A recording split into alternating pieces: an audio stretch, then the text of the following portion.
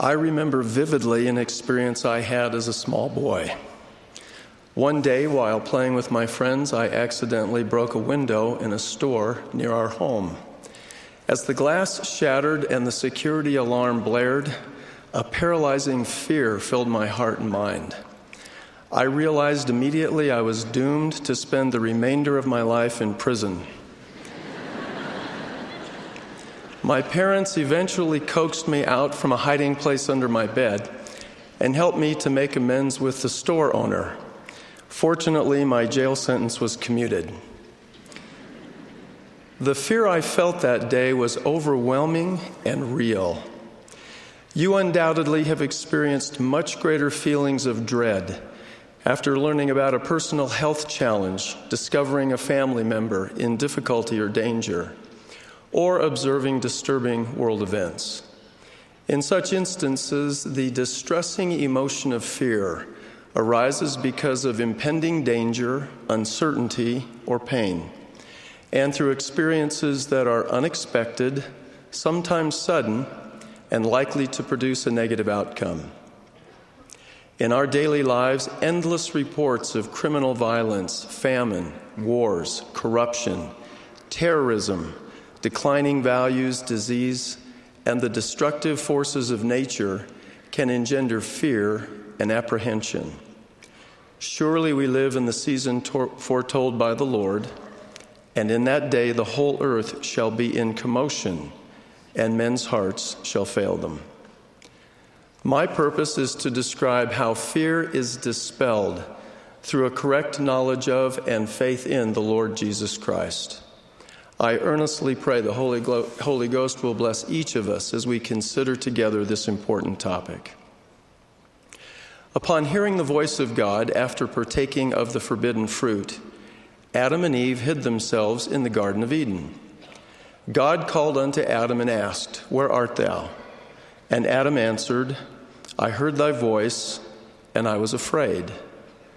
Notably, one of the first effects of the fall was for Adam and Eve to experience fear. This potent emotion is an important element of our mortal existence. An example from the Book of Mormon highlights the power of the knowledge of the Lord to dispel fear and provide peace even as we confront great adversity. In the land of Helam, Alma's people were frightened by an advancing Lamanite army.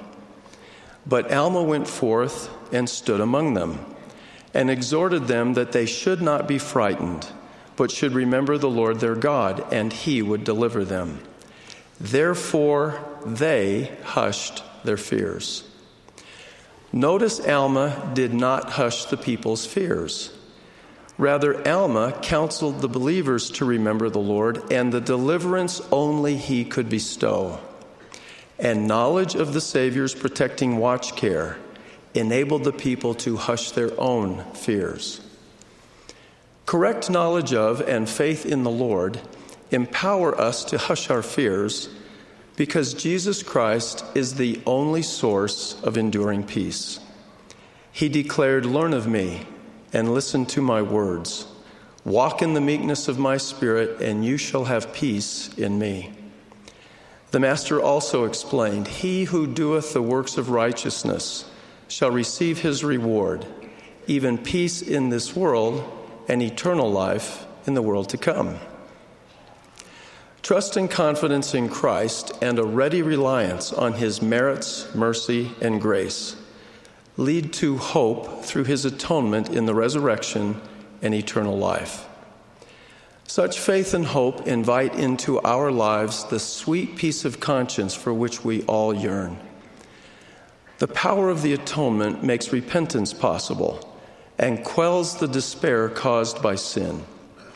It also strengthens us to see, do, and become good in ways that we could never recognize or accomplish with our limited mortal capacity. Truly, one of the great blessings of devoted discipleship is the peace of God, which passeth all understanding.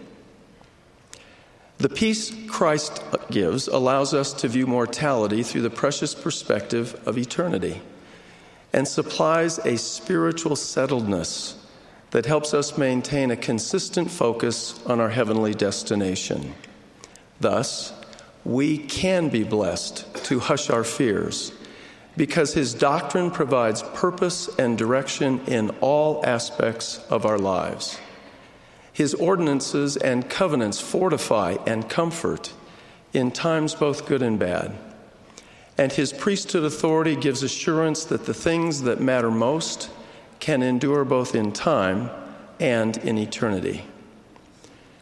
But can we hush the fears that so easily and frequently beset us in our contemporary world? The answer to this question is an unequivocal yes. 3 basic principles are central to receiving this blessing in our lives. First, look to Christ. Second, build upon the foundation of Christ. And third, press forward with faith in Christ. First, look to Christ. The counsel Alma gave to his son Helaman applies precisely to each of us today. Yea, see that ye look to God and live. We should look to and have our focus firmly fixed upon the Savior at all times and in all places. Recall how the Lord's apostles were in a ship tossed in the midst of the sea. Jesus went to them walking on the water, but not recognizing him, they cried out in fear. Jesus spake unto them, saying, Be of good cheer, it is I. Be not afraid. And Peter answered him and said, Lord, if it be thou, bid me come unto thee on the water. And he said, Come. Peter then walked on the water to Jesus. But when he saw the wind boisterous, he was afraid, began to sink, and cried out, Lord, save me. And immediately Jesus stretched forth his hand and caught him and said unto him, O thou of little faith, wherefore didst thou doubt? Now I envision Peter responding fervently and immediately to the Savior's invitation.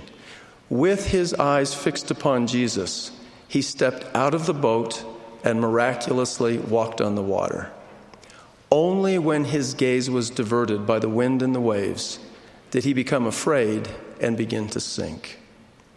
We can be blessed to conquer our fears and strengthen our faith as we follow the Lord's instruction. Look unto me in every thought. Doubt not, fear not. Second, build upon the foundation of Christ. Helaman admonished his sons Nephi and Lehi. Remember that it is upon the rock of our Redeemer, who is Christ, the Son of God, that ye must build your foundation. For when the devil shall send forth his mighty winds, yea, his shafts in the whirlwind, yea, when all his hail and his mighty storm shall beat upon you, it shall have no power over you to drag you down to the gulf of misery and endless woe, because of the rock upon which ye are built, which is a sure foundation, a foundation whereon if men build, they cannot fall. Brothers and sisters, ordinances and covenants are the building blocks we use to construct our lives upon the foundation of Christ and his atonement.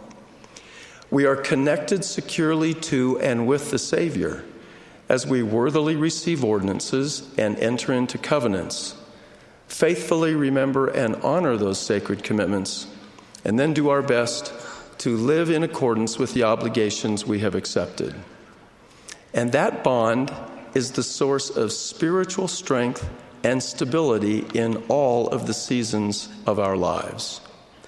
We can be blessed to hush our fears as we firmly establish our desires and deeds upon the sure foundation of the Savior through our ordinances and covenants. Third, press forward with faith in Christ. Nephi declared, Wherefore ye must press forward with a steadfastness in Christ, having a perfect brightness of hope and a love of God and of all men.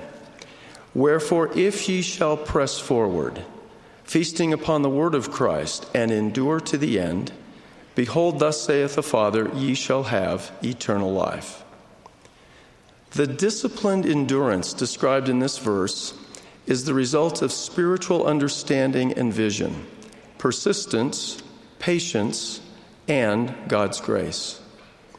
Exercising faith in and on the holy name of Jesus Christ, meekly submitting to his will and timing in our lives, and humbly acknowledging his hand in all things, yield the peaceable things of the kingdom of God that bring joy and eternal life.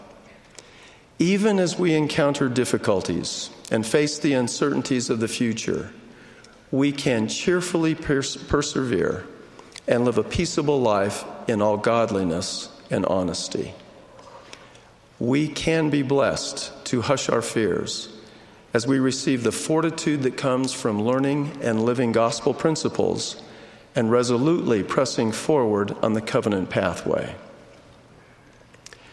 Different from, but related to the fears we often experience is what the scriptures describe as godly fear or the fear of the Lord. Unlike worldly fear that creates alarm and anxiety, godly fear is a source of peace, assurance, and confidence. But how can anything associated with fear be edifying or spiritually helpful? The righteous fear I am attempting to describe encompasses a deep feeling of reverence, respect, and awe for the Lord Jesus Christ, obedience to his commandments, and anticipation of the final judgment and justice at his hand. Thus, godly fear grows out of a correct understanding of the divine nature and mission of the Lord Jesus Christ, a willingness to submit our will to his will, and a knowledge that every man and woman will be accountable for his or her own sins in the day of judgment. As the scriptures certify, godly fear is the beginning of knowledge, the instruction of wisdom, a strong confidence, and a fountain of life. Please note that godly fear is linked inextricably to an understanding of the final judgment and our individual accountability for our desires, thoughts, words, and acts. The fear of the Lord is not a reluctant apprehension about coming into his presence to be judged. I do not believe we will be afraid of him at all. Rather, it is the prospect in his presence of facing things as they really are about ourselves and having a perfect knowledge of all our rationalizations, pretenses, and self-deceptions. Ultimately, we will be left without excuse. Every person who has lived or will yet live upon the earth shall be brought to stand before the bar of God, to be judged of him, according to his or her works, whether they be good or whether they be evil. If our desires have been for righteousness and our works good, then the judgment bar will be pleasing. And at the last day, we will be rewarded unto righteousness. Conversely, if our desires have been for evil and our works wicked, then the judgment bar will be a cause of dread. We shall not dare to look up to our God, and we would fain be glad if we could command the rocks and the mountains to fall upon us, to hide us from his presence. And at the last day, we will have our reward of evil. As summarized in Ecclesiastes, fear God and keep his commandments, for this is the whole duty of man. For God shall bring every work into judgment with every secret thing, whether it be good or whether it be evil. My beloved brothers and sisters, godly fear dispels mortal fears. It even subdues the haunting concern that we can never be good enough spiritually and never will measure up to the Lord's requirements and expectations. In truth, we cannot be good enough or measure up, relying solely upon our own capacity and performance. Our works and desires alone do not and cannot save us. After all we can do, We are made whole only through the mercy and grace available through the Savior's infinite and eternal atoning sacrifice. Certainly we believe that through the atonement of Christ, all mankind may be saved by obedience to the laws and ordinances of the gospel. Godly fear is loving and trusting in Him. As we fear God more completely, we love Him more perfectly, and perfect love casteth out all fear. I promise the bright light of godly fear will chase away the dark shadows of mortal fears. As we look to the Savior, build upon Him as our foundation, and press forward on His covenant path with consecrated commitment. I love and revere the Lord. His power and peace are real. He is our Redeemer and eyewitness. He lives. And because of Him, our hearts need not be troubled or afraid, and we will be blessed to hush our fears. I so testify in the sacred and holy name of the Lord Jesus Christ. Amen.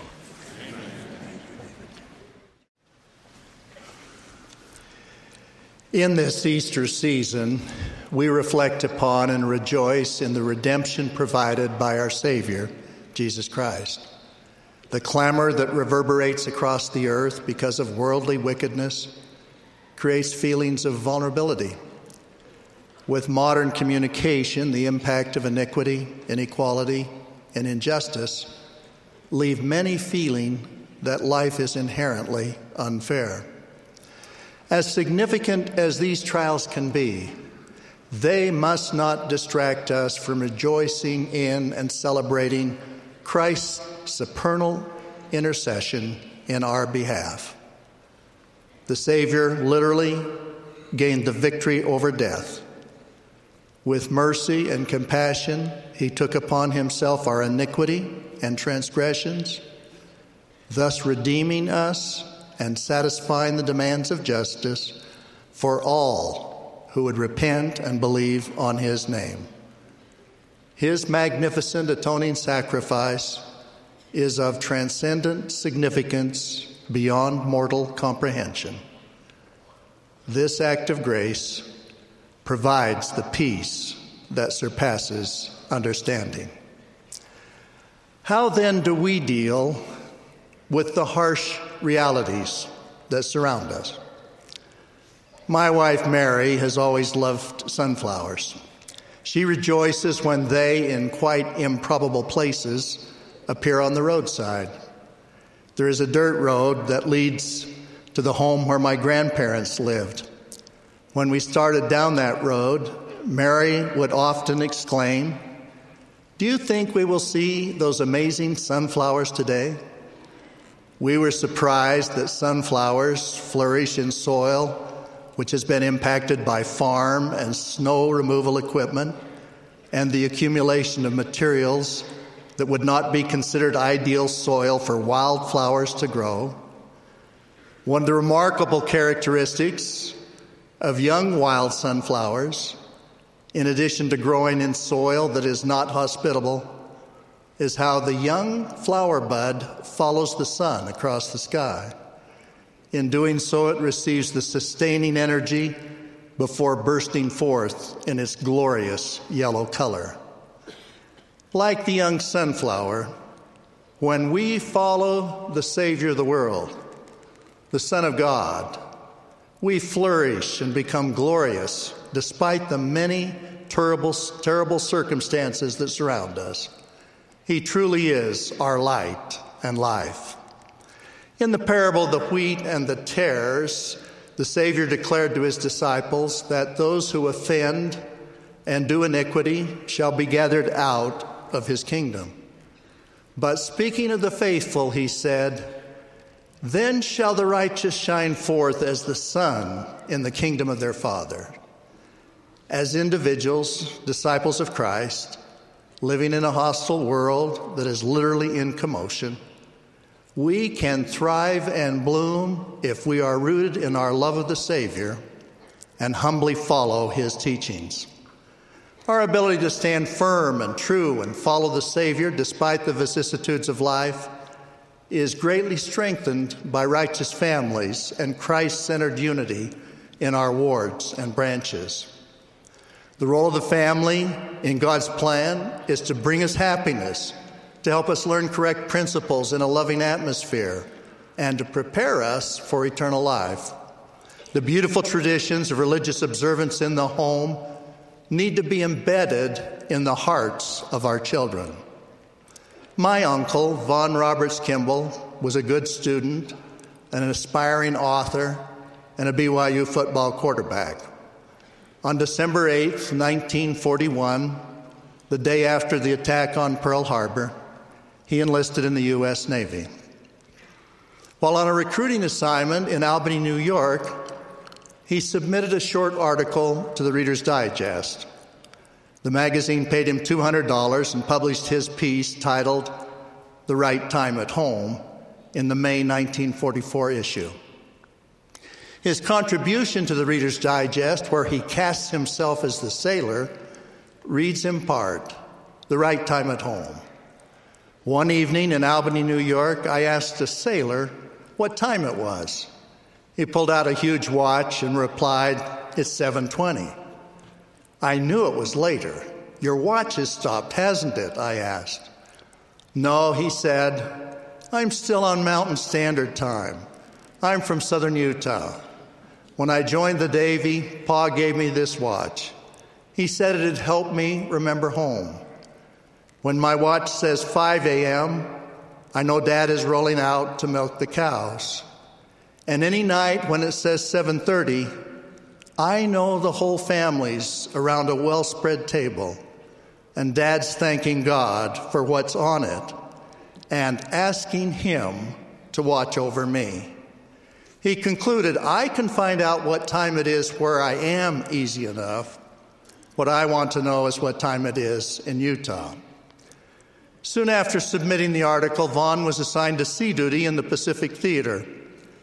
On May 11, 1945, while serving on the carrier USS Bunker Hill near Okinawa, the ship was bombed by 2 suicide planes. Almost 400 crewmen died, including my Uncle Vaughn. Elder Spencer W. Kimball extended his heartfelt sympathy to Vaughn's father, noting Vaughn's worthiness and the Lord's assurance that those that die in me shall not taste of death, for it shall be sweet unto them. Vaughn's father tenderly said that even though Vaughn was buried at sea, the hand of God would take Vaughn to his heavenly home. 28 years later, President Spencer W. Kimball spoke of Vaughn in General Conference. He said in part, "I knew this family well. I have knelt in mighty prayer with them. Home teaching and home training has carried them through to the eternal blessing of this large family." President Kimball challenged every family to be on their knees, praying for their sons and daughters twice daily. Brothers and sisters, if we faithfully have family prayer, scripture study, family home evening, priesthood blessings, and Sabbath day observance, our children will know what time it is at home. They will be prepared for an eternal home in heaven, regardless of what befalls them in a difficult world. It is vitally important that our children know they are loved and safe at home. Husbands and wives are equal partners. They have different but complementary responsibility. The wife may bear children, which blesses the entire family. The husband may receive the priesthood, which blesses the entire family. But in family council, wives and husbands, as equal partners, make the most important decisions. They decide how the children will be taught and disciplined, how money will be spent, where they will live, and many other family decisions. These are made jointly after seeking guidance from the Lord. The goal is an eternal family. The light of Christ plants the eternal nature of the family in the hearts of all his children. One of my favorite writers, not of our faith, said it this way: "So much in life is extraneous, but the family is the real thing, the substantial thing, the eternal thing, the thing to watch over and care for and be loyal to." In addition to the family, the role of the church is also significant. The church provides the organization and means for teaching the gospel of Jesus Christ to all of God's children. It provides the priesthood authority to administer the ordinances of salvation and exaltation to all who are worthy and willing to accept them. In the world, there is rampant contention, iniquity, and a major emphasis on divergent cultures and inequality. In the church, except for language units, our wards and branches are geographical. We don't divide by class or rank. We rejoice in the fact that all races and cultures are mixed together in a righteous congregation. Our ward family is important to our progress, happiness, and personal effort to be more Christ-like. Cultures often divide people and are sometimes a source of violence and discrimination. In the Book of Mormon, some of the most haunting language is used to describe the traditions of wicked fathers which lead to violence, war, evil deeds, iniquity, and even the destruction of peoples and nations. There is no better starting point in the Scriptures than 4th Nephi for a description of the church culture that is essential for all of us. In verse 2 it reads in part, "The people were all converted unto the Lord upon all the face of the land, both Nephites and Lamanites, and there were no contentions and disputations among them. And every man did deal justly one with another." In verse 16, we read, "And surely there could not be a happier people among all the people who had been created by the hand of God." The fact that there was no contention was attributed to the love of God, which did dwell in the hearts of the people. This is the culture to which we aspire. Deep cultural values and beliefs go to the core of who we are. Traditions of sacrifice, gratitude, faith, and righteousness are to be cherished and preserved. Families must relish and protect traditions that build faith. One of the most significant features of any culture is its language.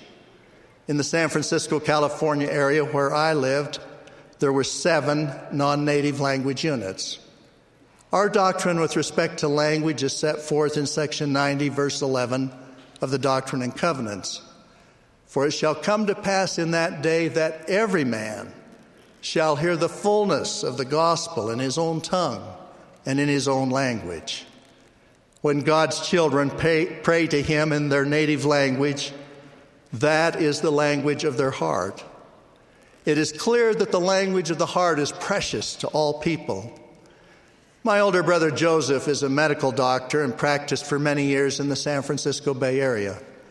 An elderly Samoan church member who was a new patient came to his office.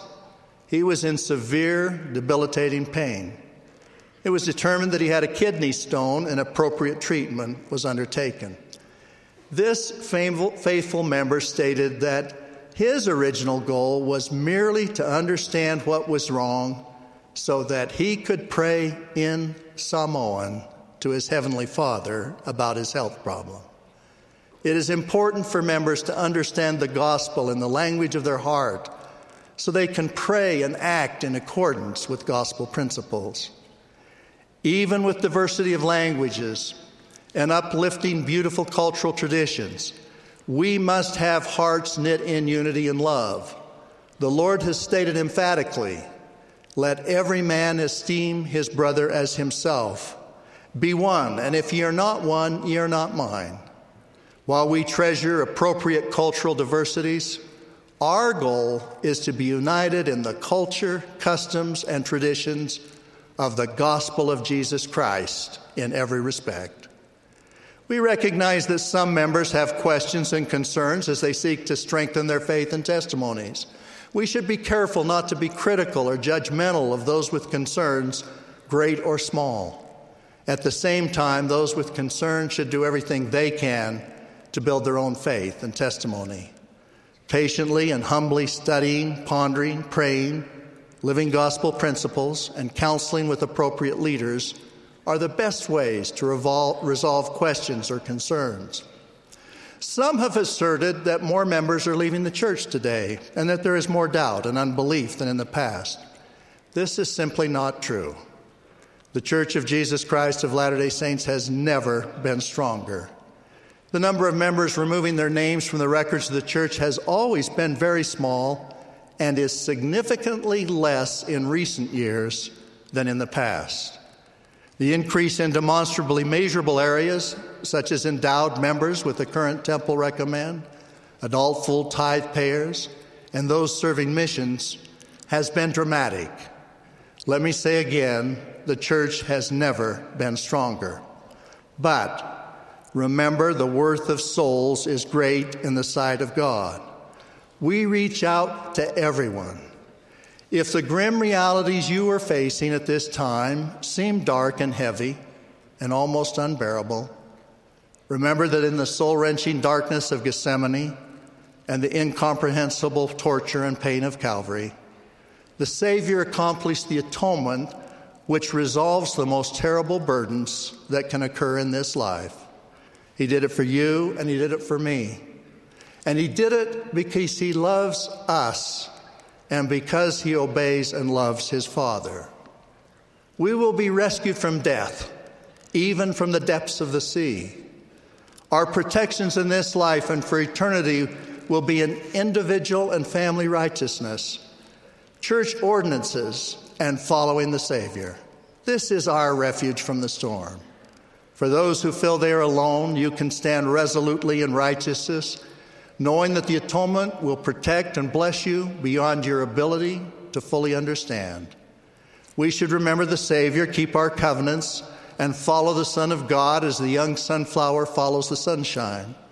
Following his light and example will bring us joy, happiness, and peace. As Psalm 27 and a favorite hymn both proclaim, "The Lord is my light and my salvation." On this Easter weekend, as one of the Savior's apostles, I bear solemn witness of the resurrection of Jesus Christ. I know he lives, I know his voice, I testify of his divinity and the reality of the atonement. In the name of Jesus Christ, amen. Unfortunately, there was a time in my life when I was motivated by titles and authority. It really began innocently. As I was preparing to serve a full-time mission, my older brother was made his own leader in his mission. I heard so many positive things said about him that I couldn't help but want those things said about me. I hoped for, and may have even prayed for, a similar position. Thankfully, as I served my mission, I learned a powerful lesson. Last conference, I was reminded of that lesson. In October, President Dieter F. Uchtdorf said, "Over the course of my life, I have had the opportunity to rub shoulders with some of the most competent and intelligent men and women this world has to offer. When I was younger, I was impressed by those who were educated, accomplished, and successful, and applauded by the world. But over the years, I have come to the realization that I'm far more impressed with those wonderful and blessed souls who are truly good and without guile," end quote. My Book of Mormon hero is a perfect example of a wonderful and blessed soul who was truly good and without guile. Shiblon was one of the sons of Alma the Younger. We are more familiar with his brothers Helaman, who would follow his father as the keeper of the records and the prophet of God, and Corianton, who gained some notoriety as a missionary who needed some counsel from his father. To Helaman, Alma wrote 77 verses. To Corianton, Alma dedicated 91 verses. To Shiblon, his middle son, Alma wrote a mere 15 verses. Yet his words in those 15 verses are powerful and instructive. "And now, my son, I trust that I shall have great joy in you because of your steadiness and your faithfulness unto God. For as you have commenced in your youth to look to the Lord your God, even so I hope that you will continue in keeping his commandments. For blessed is he that endureth to the end. I say unto you, my son, that I have had great joy in thee already, because of thy faithfulness and thy diligence and thy patience and thy long-suffering among the people." In addition to speaking to Shiblon, Alma also spoke about him to Corianton. Alma said, "Have ye not observed the steadiness of thy brother, his faithfulness and his diligence in keeping the commandments of God? Behold, has he not set a good example for thee?" It appears that Shiblon was a son who wanted to please his father and went about doing what was right for right's sake rather than for praise, position, power, accolades, or authority. Helaman must have known and respected this about his brother, for he gave Shiblon custody of the sacred records he had received from his father. Surely Helaman trusted Shiblon because he was a just man, and he did walk uprightly before God, and he did observe to do good continually, to keep the commandments of the Lord his God. As seems truly characteristic of Shiblon, there is not much recorded about him from the time he took possession of the sacred records until he gave them to Helaman's son, Helaman. Shiblon was truly good and without guile. He was a person who sacrificed his time, talents, and effort to help and lift others because of a love for God and his fellow men. He is described perfectly by the words of President Spencer W. Kimball. Great women and men are always more anxious to serve than to have dominion.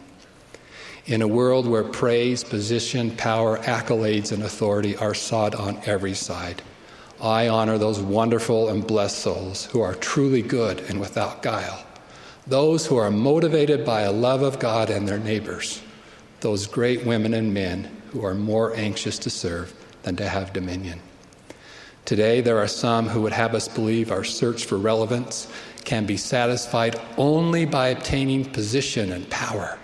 Yet thankfully, there are many who are uninfluenced by this perspective. They find relevance in seeking to be truly good and without guile.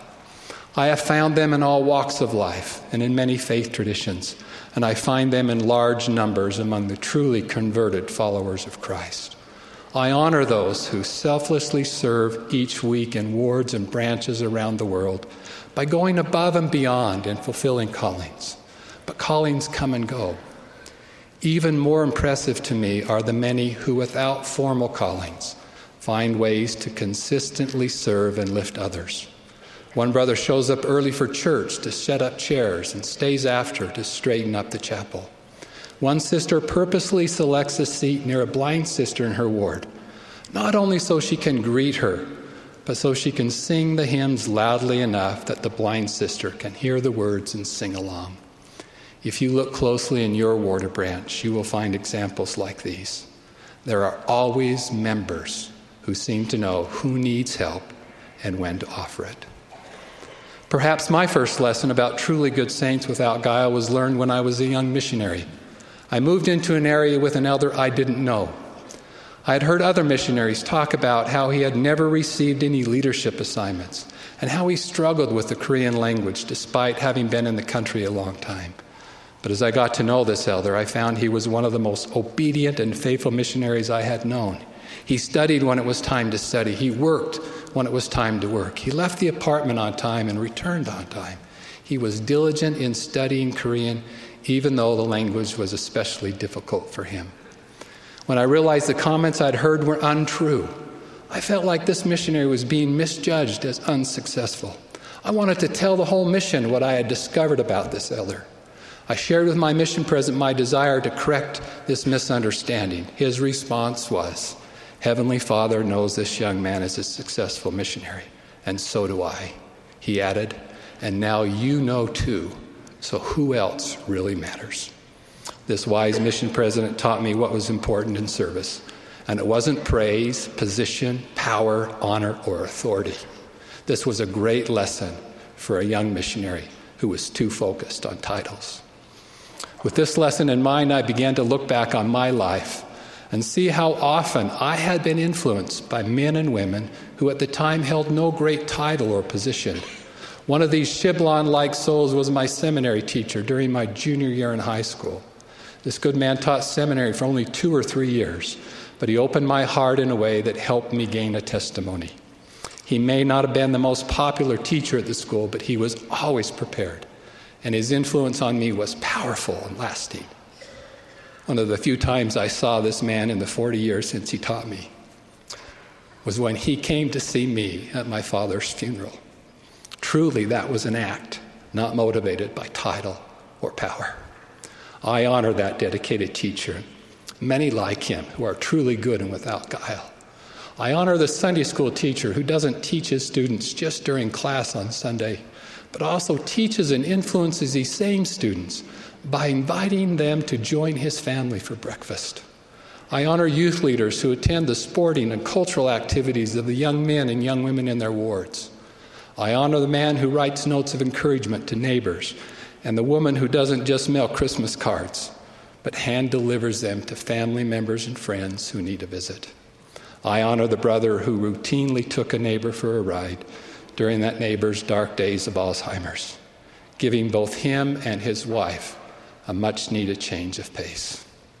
These things are not done for praise or accolades. These men and women are not motivated by the possibility of receiving titles or authority. They are disciples of Christ, going about doing good continually. And like Shiblon, they are trying to please their Father in heaven. It saddens me when I hear of some who stop serving or even attending church because they are released from a calling or feel overlooked for a position or title. I hope they will one day learn the same lesson I learned as a young missionary, that the service that counts most is usually recognized by God alone. In our pursuit of me and mine, have we forgotten thee and thine? Some may say, but I have so far to go to become like those you describe. The good news of the gospel of Jesus Christ is that the desires of our hearts can be transformed, and our motives can be educated and refined. When we are baptized into the true fold of God, we begin the process of becoming new creatures. Each time we renew the covenant of baptism by partaking of the sacrament, we are one step closer to that ultimate goal. As we endure in that covenant, we access the strength to mourn with those who mourn and to comfort those who need comfort. In that covenant, we find the grace that enables us to serve God and keep his commandments, including loving God with all our hearts and loving our neighbors as ourselves. In that covenant, God and Christ succor us so we can succor those who stand in need of our succor. All I really want in life is to please my fathers, both earthly and heavenly, and to be more like Shiblon. I thank my Heavenly Father for Shiblon-like souls whose examples offer me and all of us hope. In their lives, we see a witness of a loving Father in heaven and a caring and compassionate Savior. I add my testimony to theirs with a pledge to strive to be more like them. In the name of Jesus Christ, amen. My dear brothers and sisters, in December 2013, the world mourned the death of Nelson Mandela. After 27 years of imprisonment for his role in the anti-apartheid struggle, Mandela was the first democratically elected president of South Africa. His forgiveness of those who had imprisoned him was remarkable. He received widespread acclaim and praise. Mandela frequently deflected accolades by saying, "I'm no saint." That is, unless you think a saint is a sinner who keeps on trying.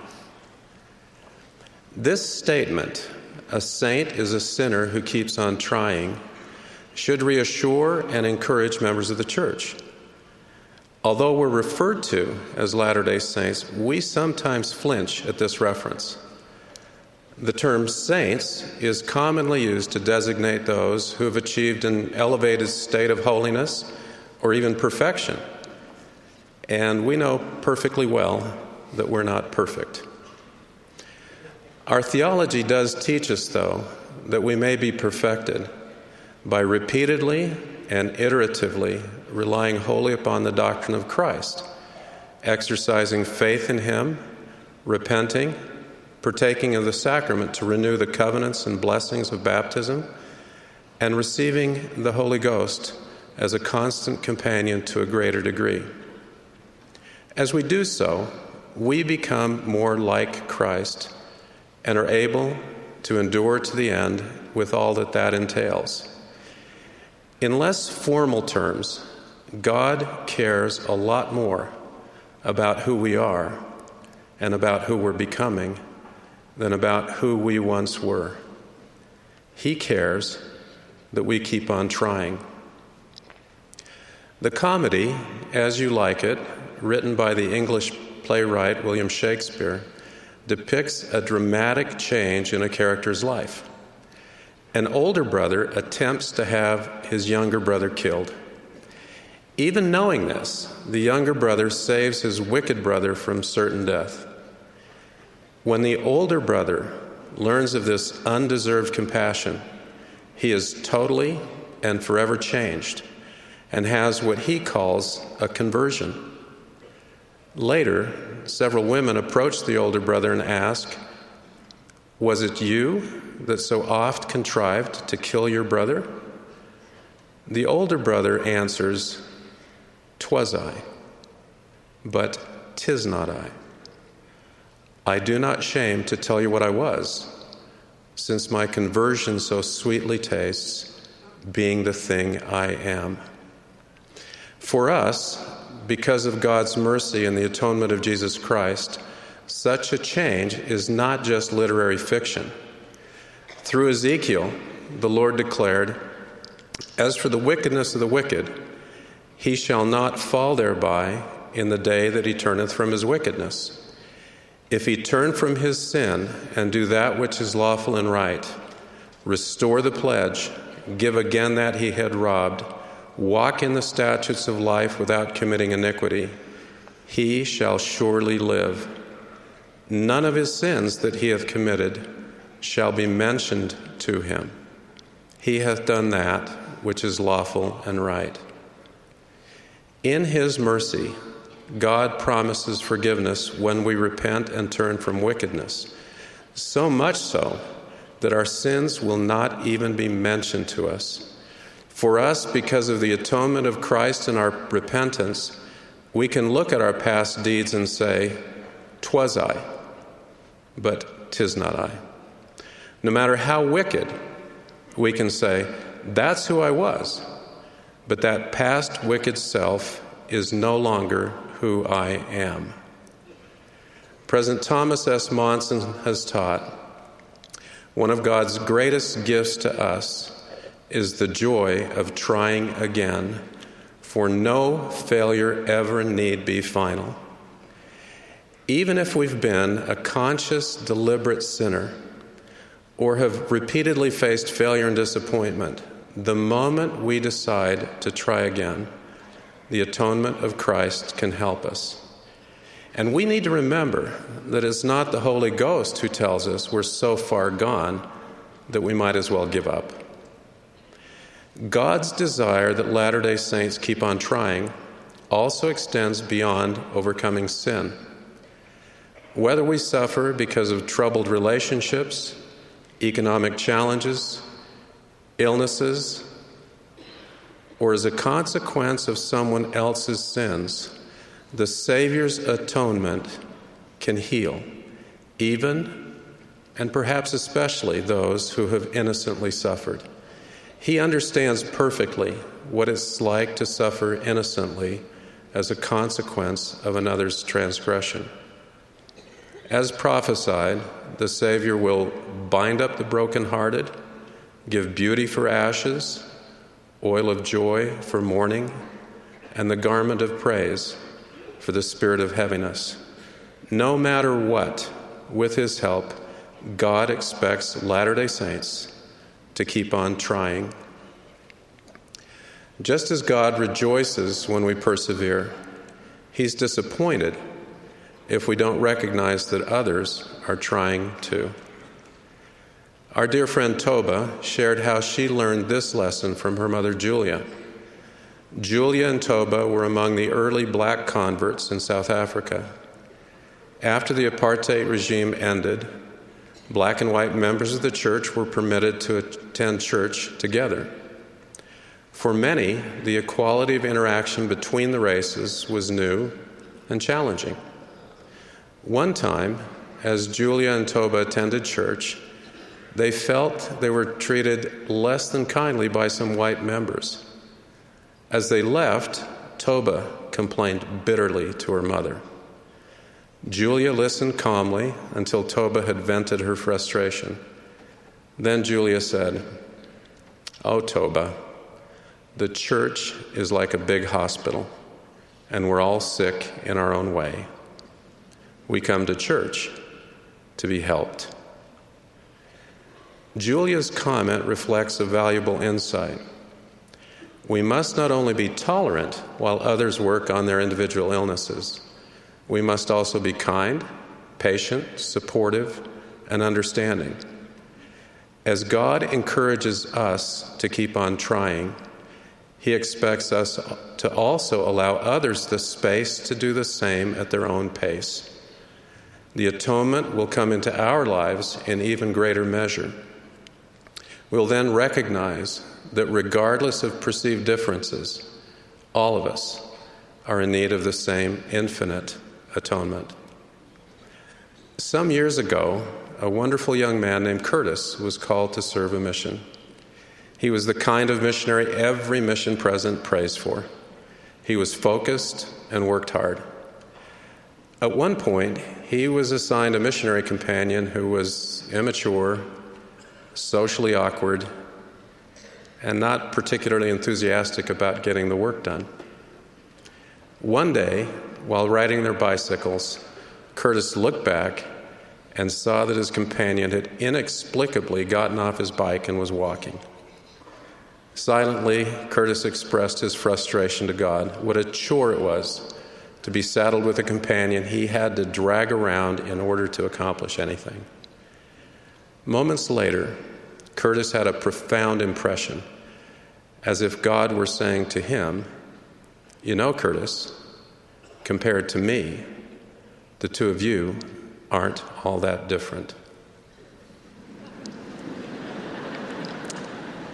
Curtis learned that he needed to be patient with an imperfect companion who nonetheless was trying in his own way. My invitation to all of us is to evaluate our lives, repent, and keep on trying. If we don't try, we're just Latter-day sinners.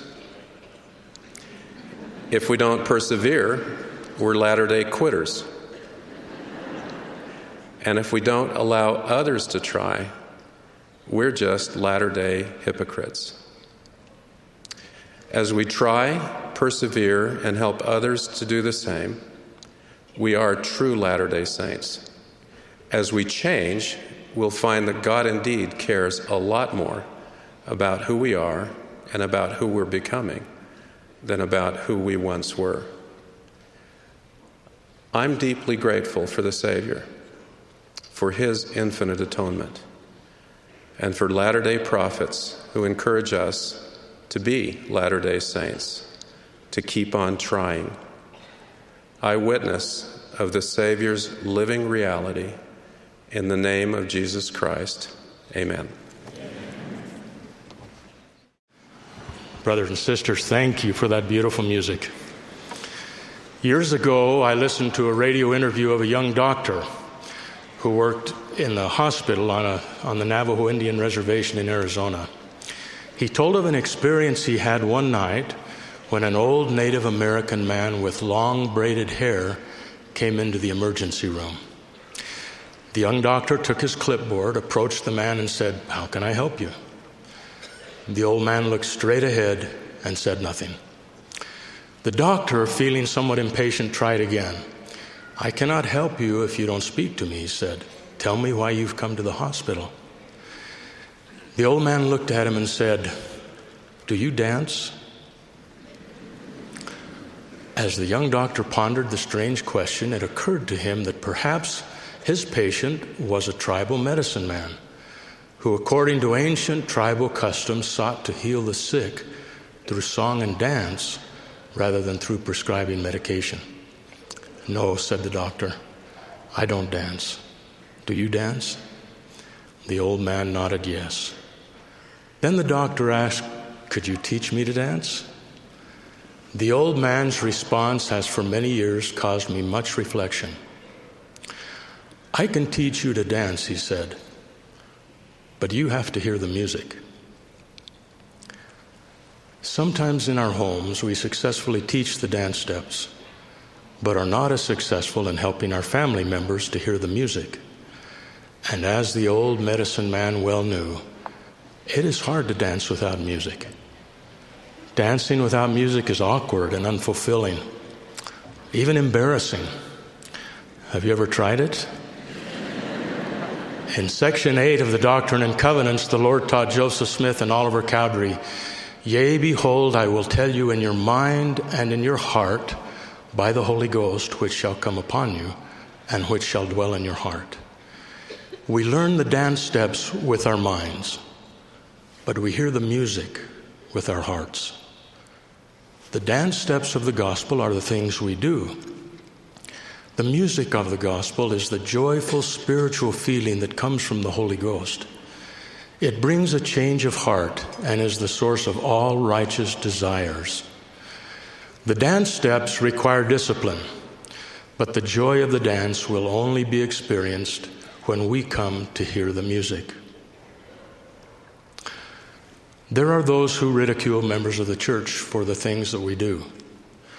That is understandable. Those who dance often appear strange or awkward, or to use a scriptural term, peculiar to those who cannot hear the music. Have you ever stopped your car at a stoplight next to a car where the driver is dancing and singing at the top of his lungs, but you can't hear a sound because your windows are rolled up? Didn't he look a little peculiar? If our children learn the dance steps without learning to hear and to feel the beautiful music of the gospel, they will over time become uncomfortable with the dance and will either quit dancing or, almost as bad, will keep dancing only because of the pressure they feel from others who are dancing around them. The challenge for all of us who seek to teach the gospel is to expand the curriculum beyond just the dance steps. Our children's happiness depends on their ability to hear and love the beautiful music of the gospel. How do we do it? First, we must keep our own lives attuned to the correct spiritual frequency. Back in the olden days, before the digital age, we found our favorite radio station by carefully turning the radio dial until it lined up perfectly with the station's frequency. As we approached the number, we could hear only static. But when we finally made the precise alignment, our favorite music could be heard clearly. In our lives, we have to align with the correct frequency in order to hear the music of the Spirit. When we receive the gift of the Holy Ghost after baptism, we are filled with the heavenly music that accompanies conversion.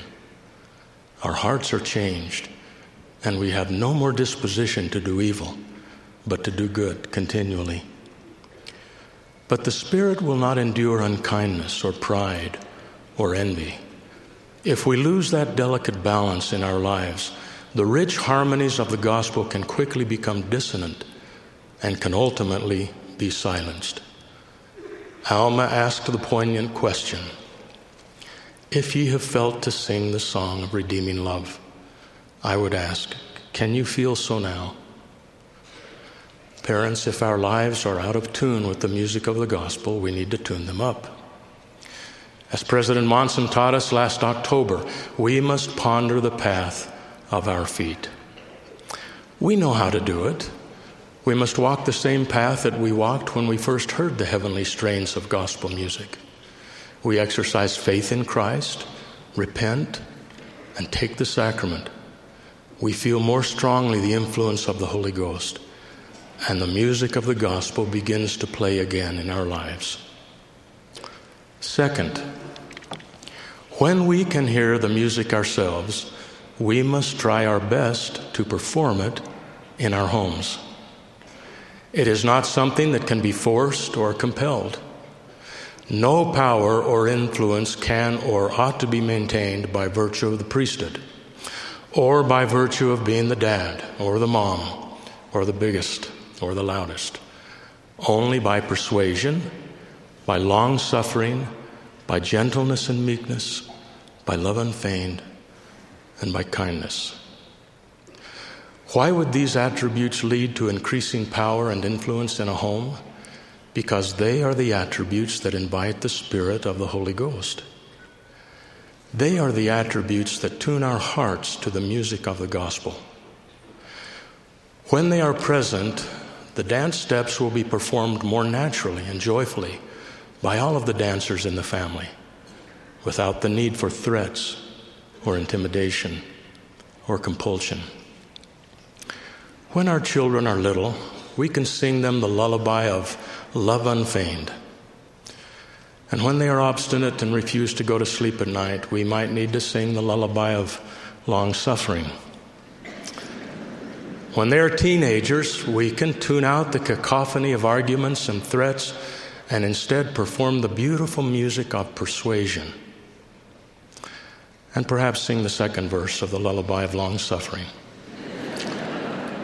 Parents can perform in perfect harmony the tandem attributes of gentleness and meekness. We can invite our children to sing along with us in unison as we practice kindness toward a neighbor who is in need. It won't come all at once. As every accomplished musician knows, it takes diligent practice to perform beautiful music. If early efforts at making music seem dissonant and discordant, remember that dissonance cannot be corrected by criticism. Dissonance in the home is like darkness in a room. It does little good to scold the darkness. We can only displace the darkness by introducing light. So if the basses in your family choir are too loud and overbearing, or if the string section in your family orchestra is a little too shrill or a little bit sharp, or if those impetuous piccolos are out of tune or out of control, be patient. If you're not hearing the music of the gospel in your home, please remember these two words: keep practicing. With God's help, the day will come when the music of the gospel will fill your home with unspeakable joy. Even when performed well, the music will not solve all of our problems. There will still be crescendos and decrescendos in our lives, staccatos and legatos. Such is the nature of life on planet Earth. But when we add music to the dance steps, the sometimes complicated rhythms of marriage and family life tend to move toward a harmonious balance. Even our most difficult challenges will add rich, plaintive tones and moving motifs. The doctrines of the priesthood will begin to distill upon our soul as the dews from heaven. The Holy Ghost will be our constant companion. And our scepter, a clear reference to power and influence, will be an unchanging scepter of righteousness and truth. And our dominion will be an everlasting dominion. And without compulsory means, it will flow into us forever and ever.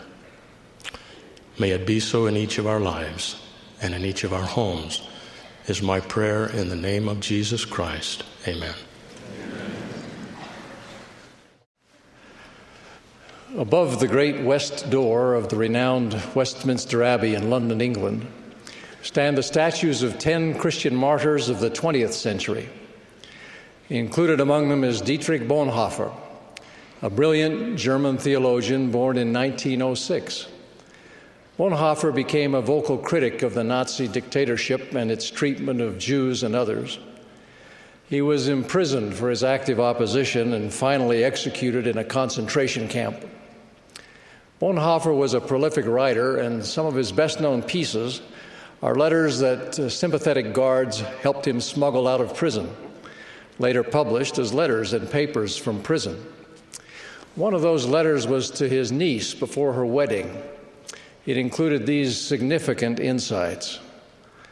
Quote, "Marriage is more than your love for each other. In your love, you see only your two selves in the world. But in marriage, you're a link in the chain of the generations, which God causes to come and to pass away to his glory and calls into his kingdom. In your love, you see only the heaven of your own happiness. But in marriage, you are placed at a post of responsibility towards the world and mankind. Your love is your own private possession. But marriage is more than something personal. It is a status, an office. Just as it is the crown and not merely the will to rule that makes the king, so it is marriage and not merely your love for each other that joins you together in the sight of God and man. So love comes from you, but marriage from above, from God." Unquote. In what way does marriage between a man and a woman transcend their love for one another and their own happiness to become a post of responsibility towards the world and mankind? In what sense does it come from above, from God? To understand, we have to go back to the beginning. Prophets have revealed that we first existed as intelligences and that we were given form or spirit bodies by God, thus becoming his spirit children, sons and daughters of heavenly parents. There came a time in this premortal existence of spirits when, in furtherance of his desire that we could have a privilege to advance like himself, our Heavenly Father prepared an enabling plan. In the Scriptures, it's given various names, including the plan of salvation, the great plan of happiness, and the plan of redemption.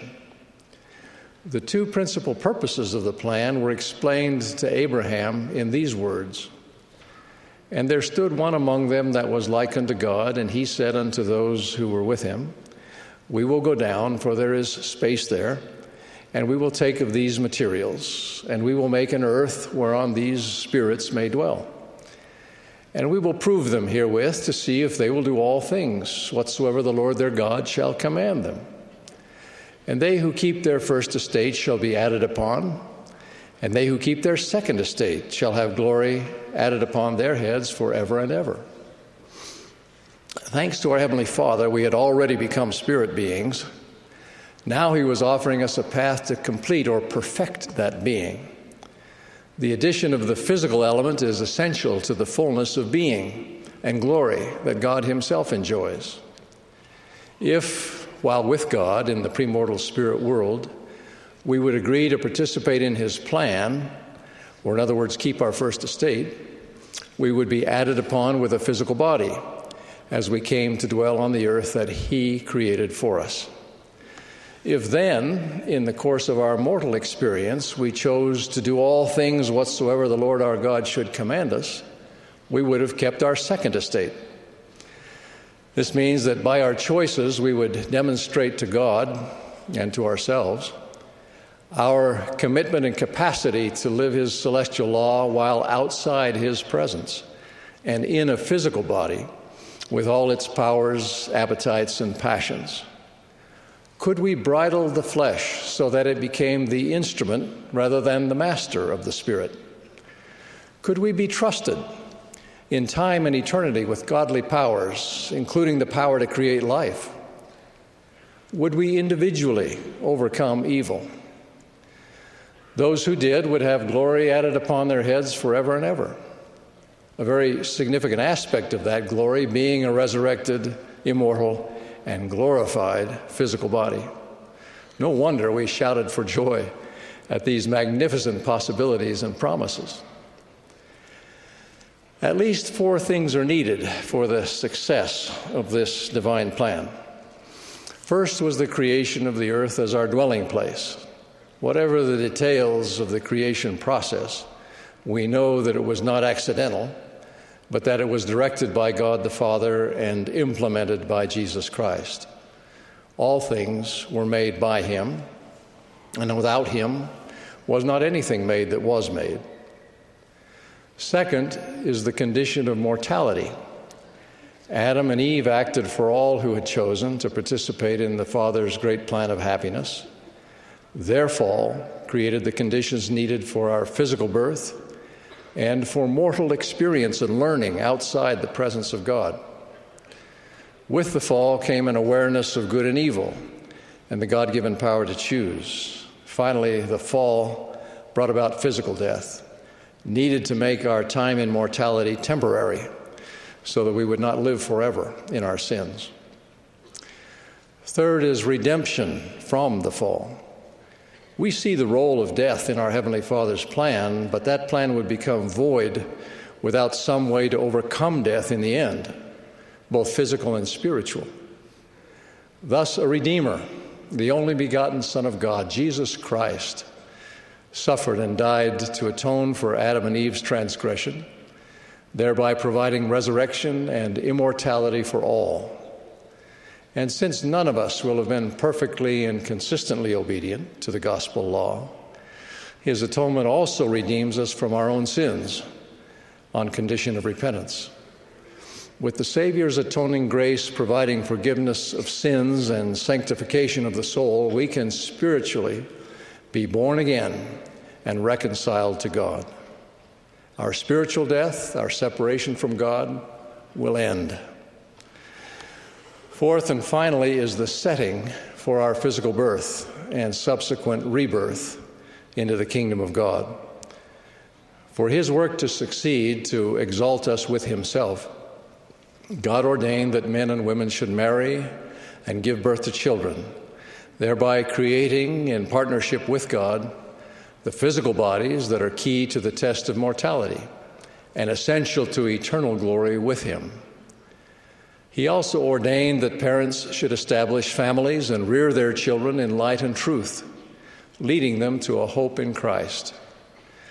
The Father commands us, "Teach these things freely unto your children, saying, that inasmuch as ye were born into the world by water and blood, and the Spirit which I have made, and so became of dust a living soul, even so ye must be born again into the kingdom of heaven, of water and of the Holy Spirit, and be cleansed by blood, even the blood of mine only begotten, that ye might be sanctified from all sin, and enjoy the words of eternal life in this world, and eternal life in the world to come, even immortal glory." Knowing why we left the presence of our Heavenly Father and what it takes to return and be exalted with him, it becomes very clear that nothing relative to our time on earth can be more important than physical birth and spiritual rebirth, the two prerequisites of eternal life. This is, to use the words of Dietrich Bonhoeffer, the office of marriage, the post of responsibility towards mankind that this divine institution from above, from God, occupies. It is the link in the chain of generations both here and hereafter, the order of heaven. A family built on the marriage of a man and woman supplies the best setting for God's plan to thrive, the setting for the birth of children who come in purity and innocence from God, and the environment for the learning and preparation they'll need for a successful mortal life and eternal life in the world to come. A critical mass of families built on such marriages is vital for societies to survive and flourish. And that is why communities and nations generally have encouraged and protected marriage and the family as privileged institutions. It has never been just about the love and happiness of adults. The social science case for marriage and for families, headed by a married man and woman, is compelling. And so we warn that the disintegration of the family will bring upon individuals, communities, and nations the calamities foretold by ancient and modern prophets. But our claims for the role of marriage and family rest not on social science, but on the truth that they are God's creation. It is He who in the beginning created Adam and Eve in His image, male and female, and joined them as husband and wife to become one flesh and to multiply and replenish the earth. Each individual carries the divine image, but it is in the matrimonial union of male and female as one that we attain perhaps the most complete meaning of our having been made in the image of God, male and female. Nor we nor any other mortal can alter this divine order of matrimony. It is not a human invention. Such marriage is indeed from above, from God, and is as much a part of the plan of happiness as the fall and the atonement. In the premortal world, Lucifer rebelled against God and his plan, and his opposition only grows in intensity. He fights to discourage marriage and the formation of families. And where marriages and families are formed, he does what he can to disrupt them. He attacks everything that is sacred about human sexuality, tearing it from the context of marriage with a seemingly infinite array of immoral thoughts and acts. He seeks to convince men and women, that marriage and family priorities can be ignored or abandoned, or at least made subservient to careers, other achievements, and the quest for self-fulfillment and individual autonomy. Certainly, the adversary is pleased when parents neglect to teach and train their children to have faith in Christ and be spiritually born again. Brothers and sisters, many things are good, many are important, but only a few are essential. To declare the fundamental truths relative to marriage and family is not to overlook or diminish the sacrifices and successes of those for whom the ideal is not a present reality. Some of you are denied the blessings of marriage for reasons including a lack of viable prospects, same-sex attraction, physical or mental impairments, or simply a fear of failure that, for the moment at least, overshadows faith. Or you may have married, but that marriage ended, and you're left to manage alone what two together can barely sustain. Some of you who are married cannot bear children despite overwhelming desires and pleading prayers. Even so, everyone has gifts, everyone has talents, everyone can contribute to the unfolding of the divine plan in each generation. Much that is good, much that is essential, even sometimes all that's necessary for now, can be achieved in less than ideal circumstances. So many of you are doing your very best. And when you who bear the heaviest burdens of mortality stand up in defense of God's plan to exalt his children, we're all ready to march. With confidence, we testify that the atonement of Jesus Christ has anticipated and in the end will compensate all deprivation and loss for those who turn to him. No one is predestined to receive less than all that the Father has for his children. One young mother recently confided to me her anxiety about being inadequate in this highest of callings. I felt that the issues that concerned her were small and she needn't worry, she was doing fine. But I knew she only wanted to please God and to honor his trust. I offered words of reassurance, and in my heart I pleaded that God, her Heavenly Father, would buoy her up with his love and the witness of his approval as she is about his work. And that is my prayer for all of us today. May each of us find approval in his sight. May marriages flourish and families prosper. And whether our lot is a fullness of these blessings in mortality or not, may the Lord's grace bring happiness now and faith in sure promises to come. In the name of Jesus Christ, amen.